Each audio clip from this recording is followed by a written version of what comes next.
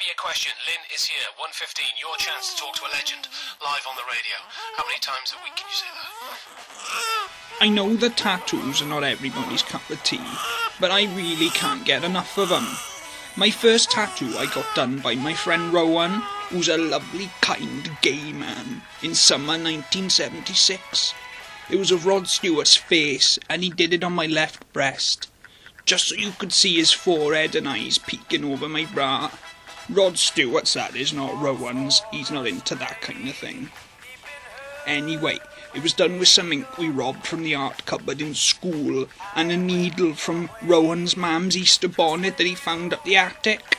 He wore the hat to a concert by The Clash in Cardiff a few years later, but he got beaten up when someone stole it.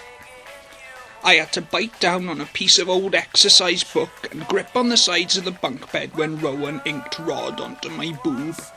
He heated the needle up with a lighter, and it hurt a lot, but I knew it had to be done. Like getting New Year's pierced. You know it's gonna hurt, but it's worth it. I still remember it well. A sunny Saturday in June, with the half-caste Rasta boy next door playing Young Americans by David Bowie on a loop. I found out later that Rowan didn't have to heat the needle, but it was better safe than sorry. We put a plaster on it, and let it heal for a day or two, and then we took it off.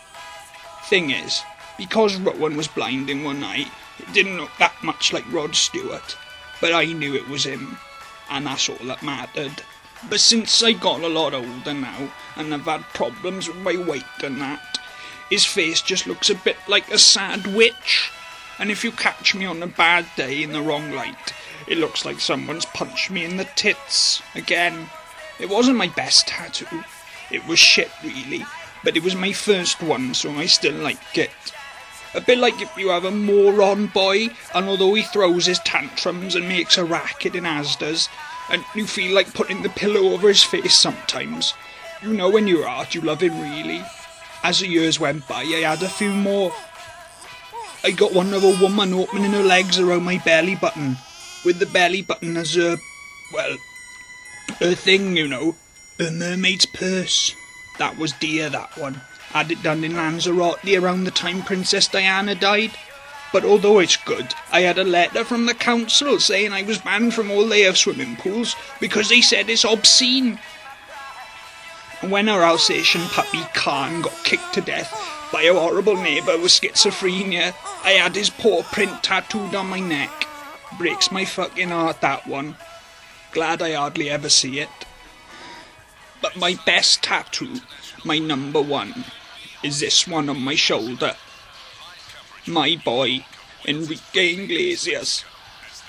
It's a long story, but I'd had a pounding headache for hours, and Gavin was doing nights, so I took 4 paracetamol and washed them down with the last of my cherry Lambrini. Stupid bloody thing to do, but I was too lazy to walk to the bathroom. After 10 minutes, I felt I was going to bring up my womb and my stomach, so I ran to the bathroom and was sick everywhere. As I walked out, I didn't see baby Fletcher's pop-up pirate and Playmobil on the stairs, and I went down like a butch tranny in high heels. I was outers. I nearly broke my neck, was in a mild coma for a week. Gavin come home and found me there covered in sick and blood and called the ambulance.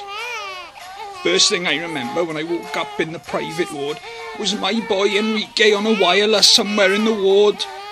I know he brought me back. I read in Bella magazine that Peter Kay did the same thing to a kid with diabetes. He heard garlic bread and came back to life. Bloody miracle it was.